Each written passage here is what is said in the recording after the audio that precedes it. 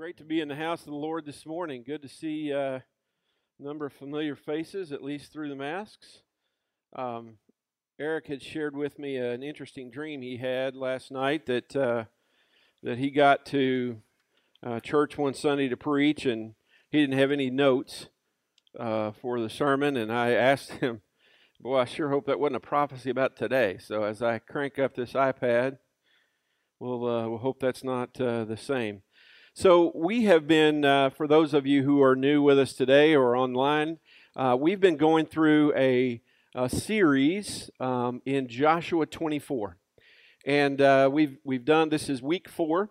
So 3 weeks ago Tom started that, and we then were followed up with Justin in week 2, Eric last week in week 3, and I tell you what, I am honored to be here at Freedom Fellowship. This is some great preaching. If you missed any of that, I encourage you to go back and see that online. We do have both YouTube and Facebook.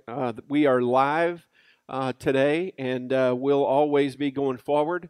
But you can also go to YouTube, check out Freedom Fellowship. If you put in NWA, there's a lot of Freedom Fellowships out there, but Freedom Fellowship NWA, and then just follow those dates, and you'll see that this particular series is on YouTube as well. Couple announcements. The Freedom Youth is going to begin meeting regularly on Sunday afternoons starting September 13th. And if you have a handout, you can certainly follow along with me. Take that with you, put it up on the refrigerator. I appreciate, Justin, you printing these out. So 4 o'clock to 5:30 on Sunday, the September 13th. Best I can tell, that's next week. So next week we will kick that off. And then Ladies Bible Study, Wednesday, September 9th. That would be this coming Wednesday at 9 o'clock in the Life Center. And so that's a 10-week study. And who is leading that? Yes, ma'am. Thank you, Kathy. So Kathy Dozier is going to be leading that, ladies, 9 o'clock Wednesday, September 9th. Freedom Kids, we're still in the process of doing some planning and making sure that we have everything that we need set up COVID-wise for all of our kids and the safety there. So more to come, but we certainly need volunteers when we get to that point. So if you are interested in that, you can contact one of the elders. You can contact Justin if you're interested in that as well. So again, today we're going to finish up the 4-part series on Joshua 24. Before we get too in-depth, I want to talk about commemorating. Can you think of any time that you've had some kind of commemoration or that you've participated in some kind of commemoration ceremony or anything to do with commemoration? Anybody want to throw one out real quick? If not, I have one. All right. So there is recently Tom shared with us an interesting story, and I want to share it with you. It is a distant cousin of his, and the man's name was Hadley Haven. Did I get that right? Did I pronounce that correctly? Hadley Haven was at Pearl Harbor. He was on the USS West Virginia when the Japanese attacked Pearl Harbor. He was on duty.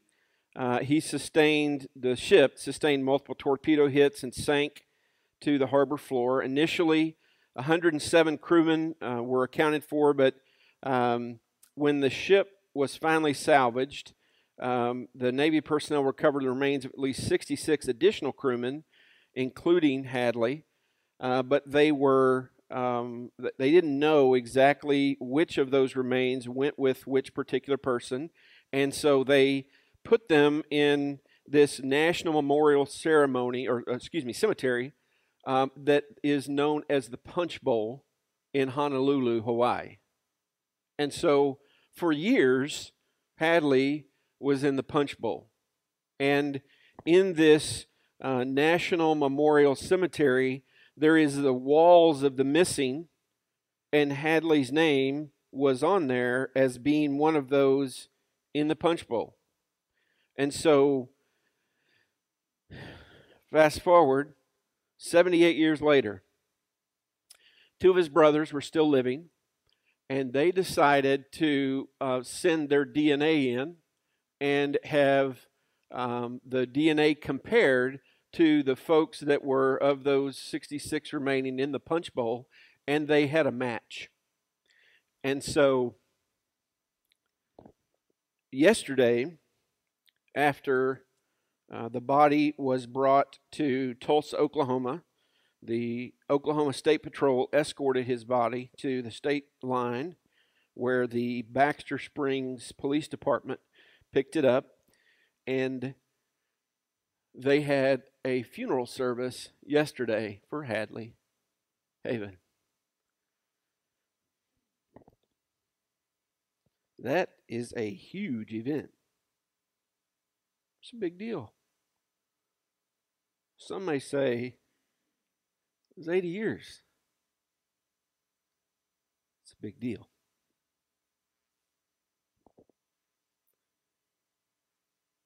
When we're able to stop and recognize something so significant, that is commemoration. And so today, as we talk about Joshua 24, Joshua is saying, stop. We've got a choice. This isn't a small choice. It's not something we're going to take lightly. This is a big deal. So we're going to talk about covenant and what that means. And we're going to talk about examples of covenants that we see in the Bible. There's not hundreds. There's not thousands. There's a handful or two of covenants in the Bible. They're that significant. We're going to talk about those as it relates to Joshua 24. Before we do that, I'm going to go back and walk through some of the things that Tom, Justin, and Eric have brought us through. Tom talked about how consequential this decision is. Choose this day who you will serve. But for me and my house, we will serve the Lord. He gave us a background on Joshua. And the more I learn about Joshua, the more I like Joshua. Joshua was an ordinary guy. He wasn't a royal kind of a guy. He was an ordinary guy. He was Moses' right-hand man. We know that he was one of the 12 spies. We know that he, along with one other, had fantastic things to say about what God had promised in the promised land. We need to go. And we know that the 10 said, no way, these guys are giants. This is not a good idea. So we know they didn't go, and for every day, it was 40 days. For every day, there was a year, and for 40 years they had to wander in the wilderness before they were able to proceed into the promised land. Who led them into the promised land? It was Joshua. Joshua led them into the promised land. Those who had gone against God's promise didn't get to go to the promised land. So now Joshua is leading them to the promised land. We know that once they are in the promised land, and I think Tom put it, they were part of the Exodus. In Exodus, they were a part of that. Once they are in the promised land, you remember the first city they come to is Jericho. They had certainly been training for quite some time. And what is it about Jericho, the Battle of Jericho, that was so overwhelming? Was it the military extravagance? Was it the armor? First day, They march around the city. The second day, third day, all the way through the sixth day, they march around the city. And then the seventh day, drum roll, they do the same, and then they blew horns and they yelled loudly.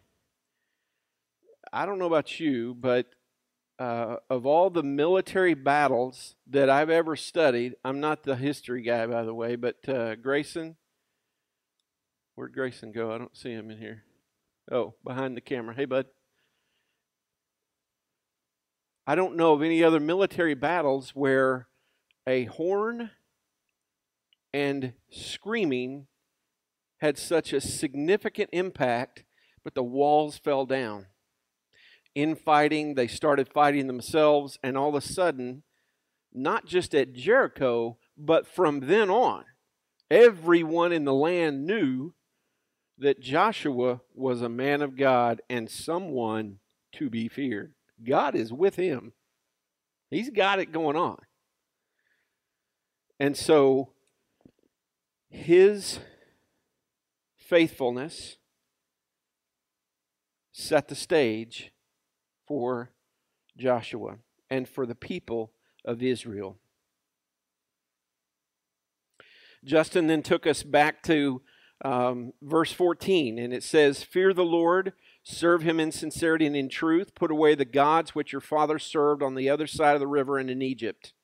He talked about fear not being a threat, but that fear means to have an honor and a reverence for God. It is an awe and a wonder and amazement. That's the fear that we're talking about, an amazement.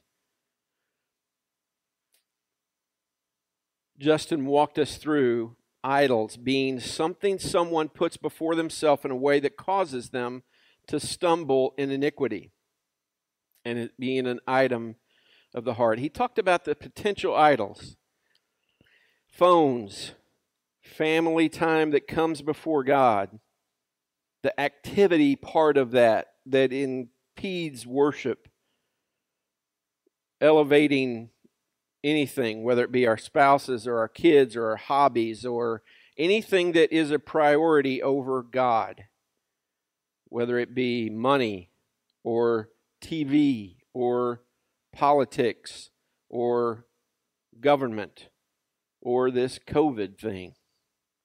Eric led us into the family in a time of crisis. And last week, he shared with us, again, as for me and my house, we will serve the Lord. He talked about Joshua having three hats: the leader, the challenger, and the choice maker. That in our homes, in our families, as Christians, we should be the spiritual leaders, we should be the spiritual challengers, and we should be the spiritual choice makers. Joshua brought families together. Eric said the relevance today is just as much as it was back in Joshua's day, and I agree totally. He said we make decisions, then our decisions make us who we are. He walked us through how we view things in today's world as compared to how God would view them. He talked about people living together without being married, the murder of babies, perverted lifestyle, soft porn, political correctness. Not topics that are easy to talk about because sometimes it steps on people's toes. But I can tell you this, it's not just his opinion. It's straight out of the Word of God.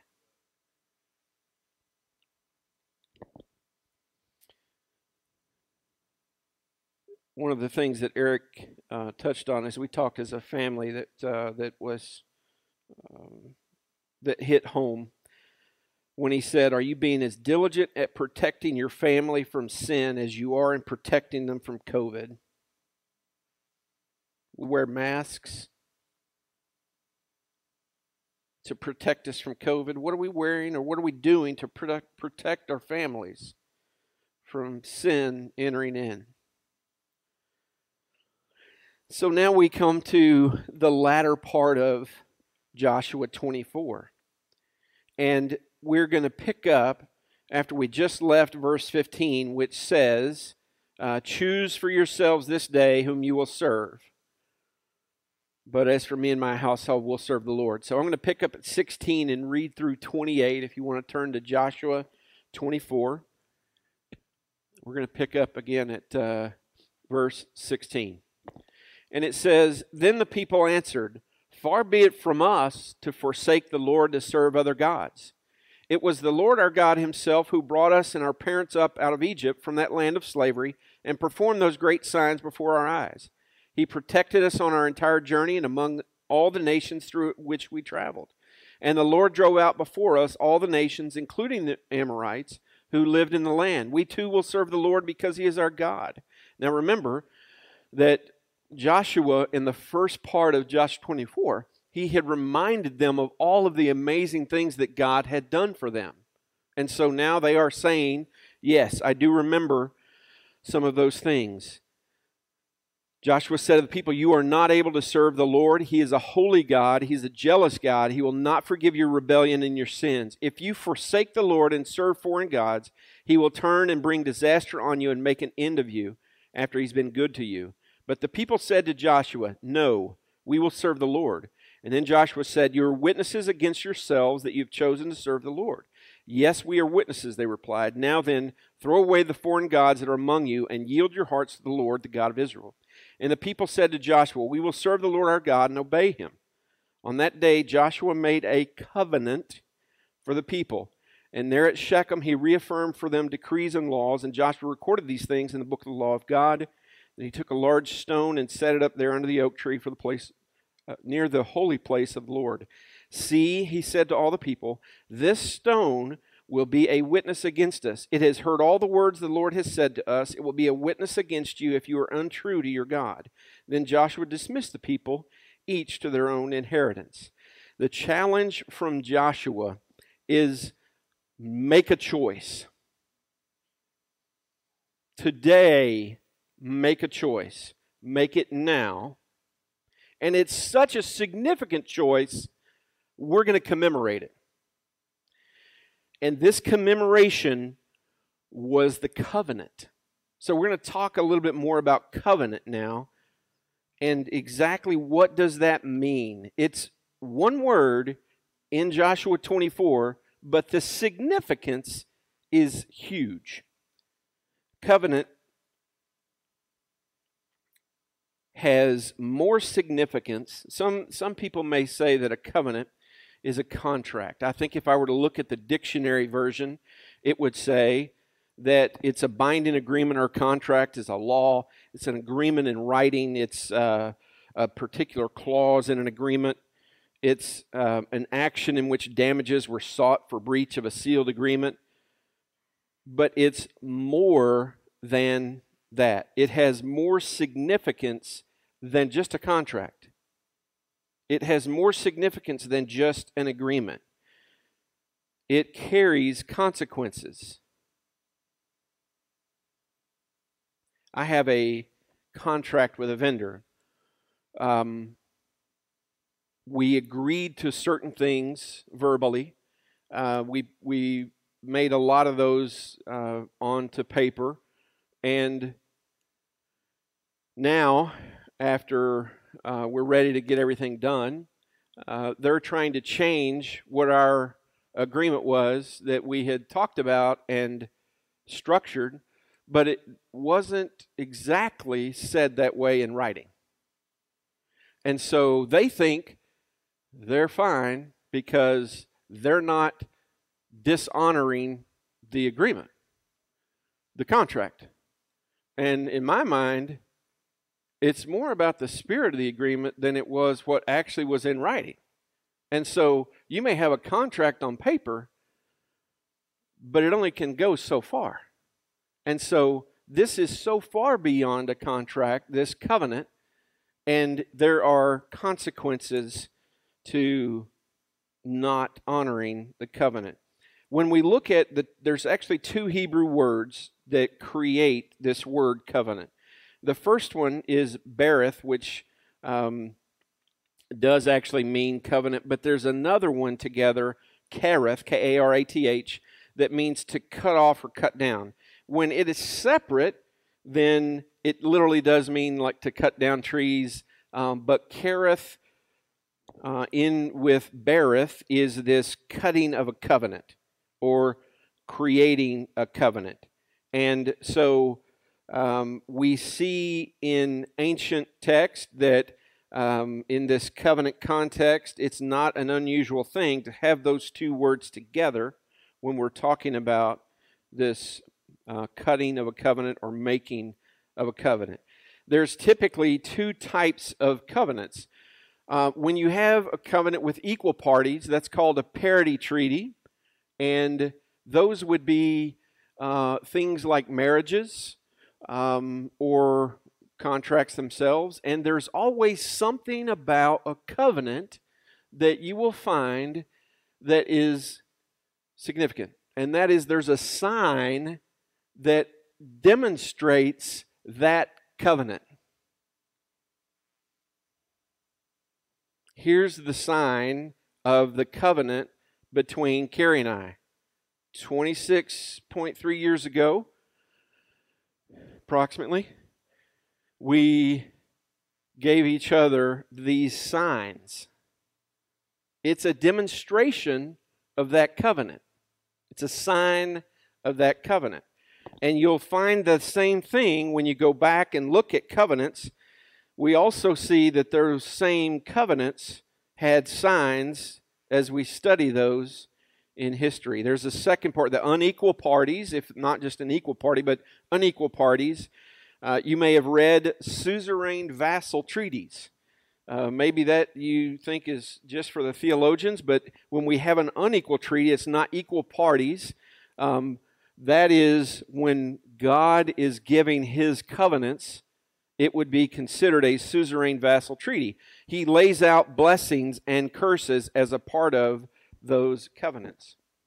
So, covenants have lasting signs to commemorate this big deal that we're talking about here. There is a either a ceremony. In the case with Joshua 24, what signs did he use to commemorate this covenant? He put stones up, right? So those stones commemorated this covenant, and it was the sign for everyone to see that, in fact, we had a covenant. When you go back and look at a number of covenants in the Bible, mostly in the Old Testament, we have the Edenic covenant. That was the promise to Adam of offering fellowship with God if Adam didn't eat from the tree of the knowledge of good and evil. The tree would have been that sign. We know that the fall of man happens. We know that they get another promise of the seed that will crush the serpent. And that is some call the Adamic covenant or Adamic covenant. We then have the Noahic covenant, and that one is in Genesis 9. What is the sign of the Noahic covenant? The rainbow. So what story are we talking about here with regard to this covenant? God was furious with the people. He chose those who He was going to save. They go into the ark. And then the covenant comes when He says, I'm not going to wipe off humanity ever again, and I'm putting a rainbow up to sign that covenant I will always honor. That's the Noahic covenant. Then we have the Abrahamic covenant. In Genesis 12, the Lord had said to Abram, go from your country, your people, and your father's household to the land I will show you. And I'm going to stop right there. Why would He want Abraham to move out of his country? His father, Terah, was worshiping idols.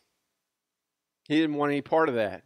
He's moving him away to a place where he can be rid of idols.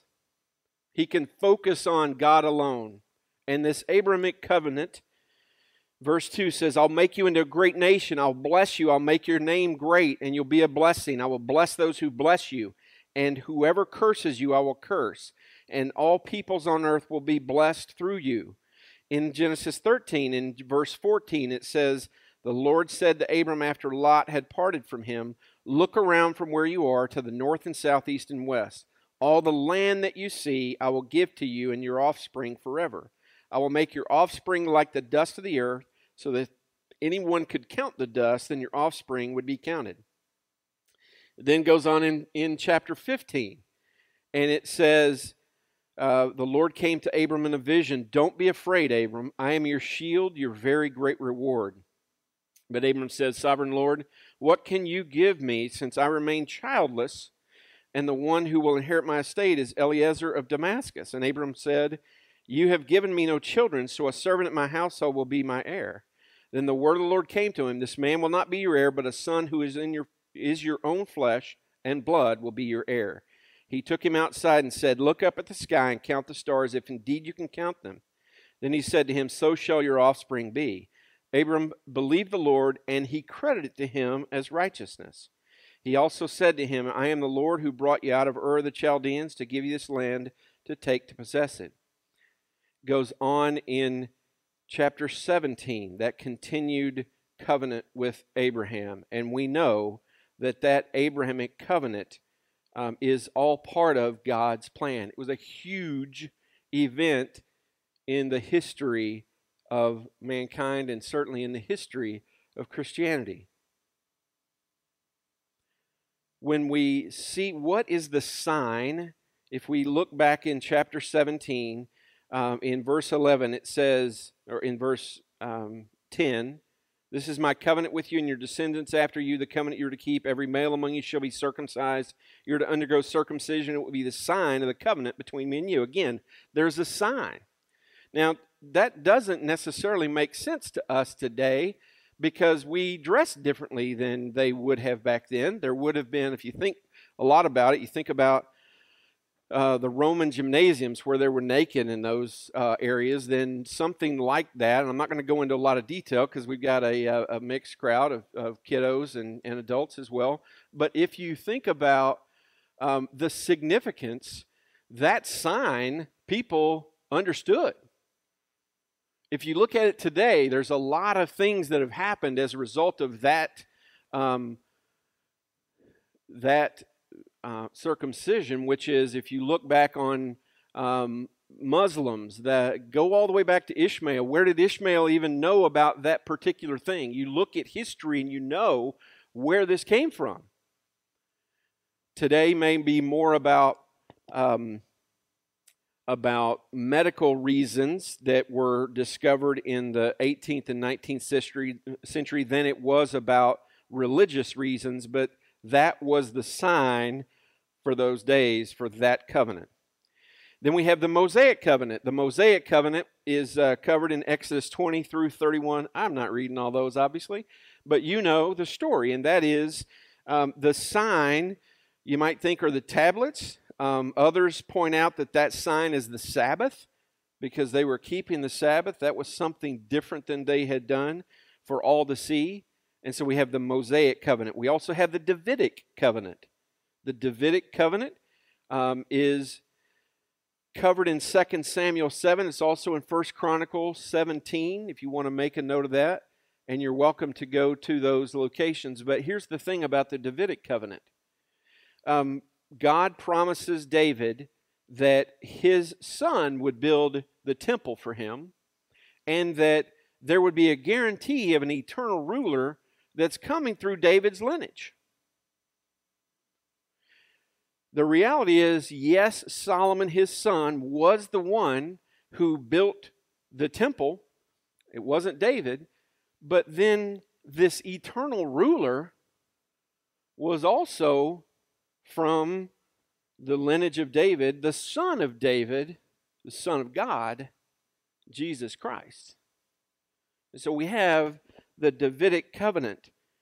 We also then if we move to Jeremiah 31, verse 31, it says, "The days are coming, declares the Lord, when I will make a new covenant." This is Jeremiah prophesying about a new covenant with the people of Israel and the people of Judah. "It will not be like the covenant I made with their ancestors when I took them by the hand to lead them out of Egypt, because they broke my covenant. This is the covenant I will make with the people of Israel after that time. I will put my law in their minds and write it on their hearts. I will be their God, and they will be my people." Jesus talks about this, about the new covenant in the Last Supper in Matthew 26, verse 27, when he says, "Then he took a cup, and when he had given thanks, he gave it to them, saying, 'Drink from it, all of you. This is my blood of the covenant, which is poured out for many for the forgiveness of sin.'" Jesus is the new covenant. Covenants are not just promises. They are not just contracts. They are such a significant choice that they are to be commemorated. So I bring us back to Joshua 24. Joshua is saying, you got to make a choice.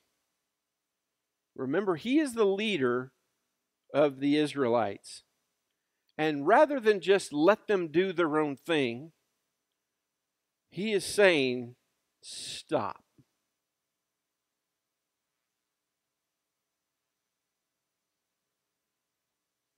We got to make a choice.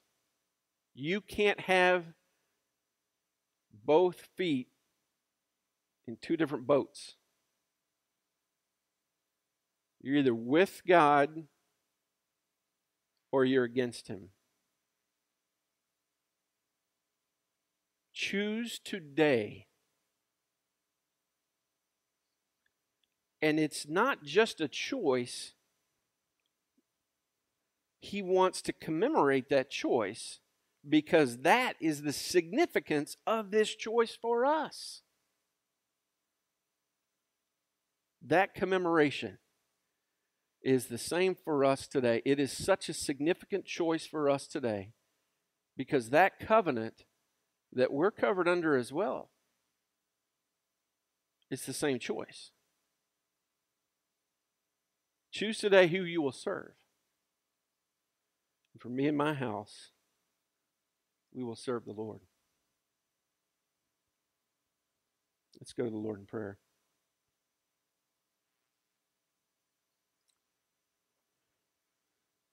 Father God, I thank you for covenants. I thank you for your promises. I thank you for all of the things that you have done, not just in our lives, but in the lives of those who came before us since the beginning of time. We see your presence. We see the covenants that you made. We see the amazing and awe-inspiring events that you and only you could do. That you've had your plan in mind all along. Father, I pray that we would have a fear of, and that we do it now.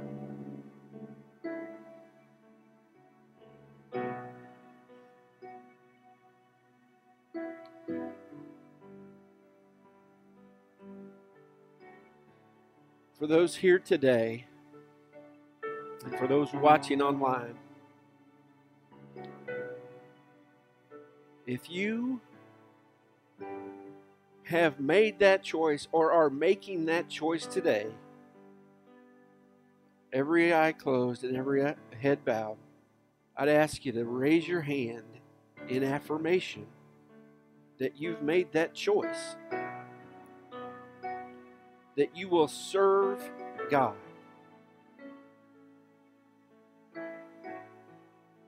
Choose who you will serve today.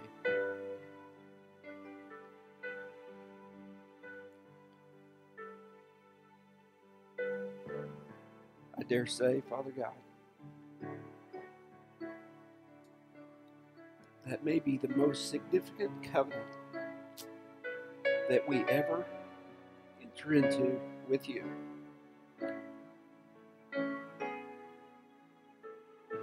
Father, I praise you for your openness, for your grace and your mercy, and for the relationship that we get to have through your Son, Jesus Christ.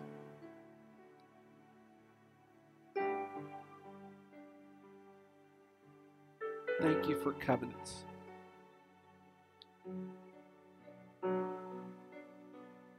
Thank you for your plan of salvation for all of us. Thank you for revealing that in your word. It's all these things that we pray. In Jesus' name, amen.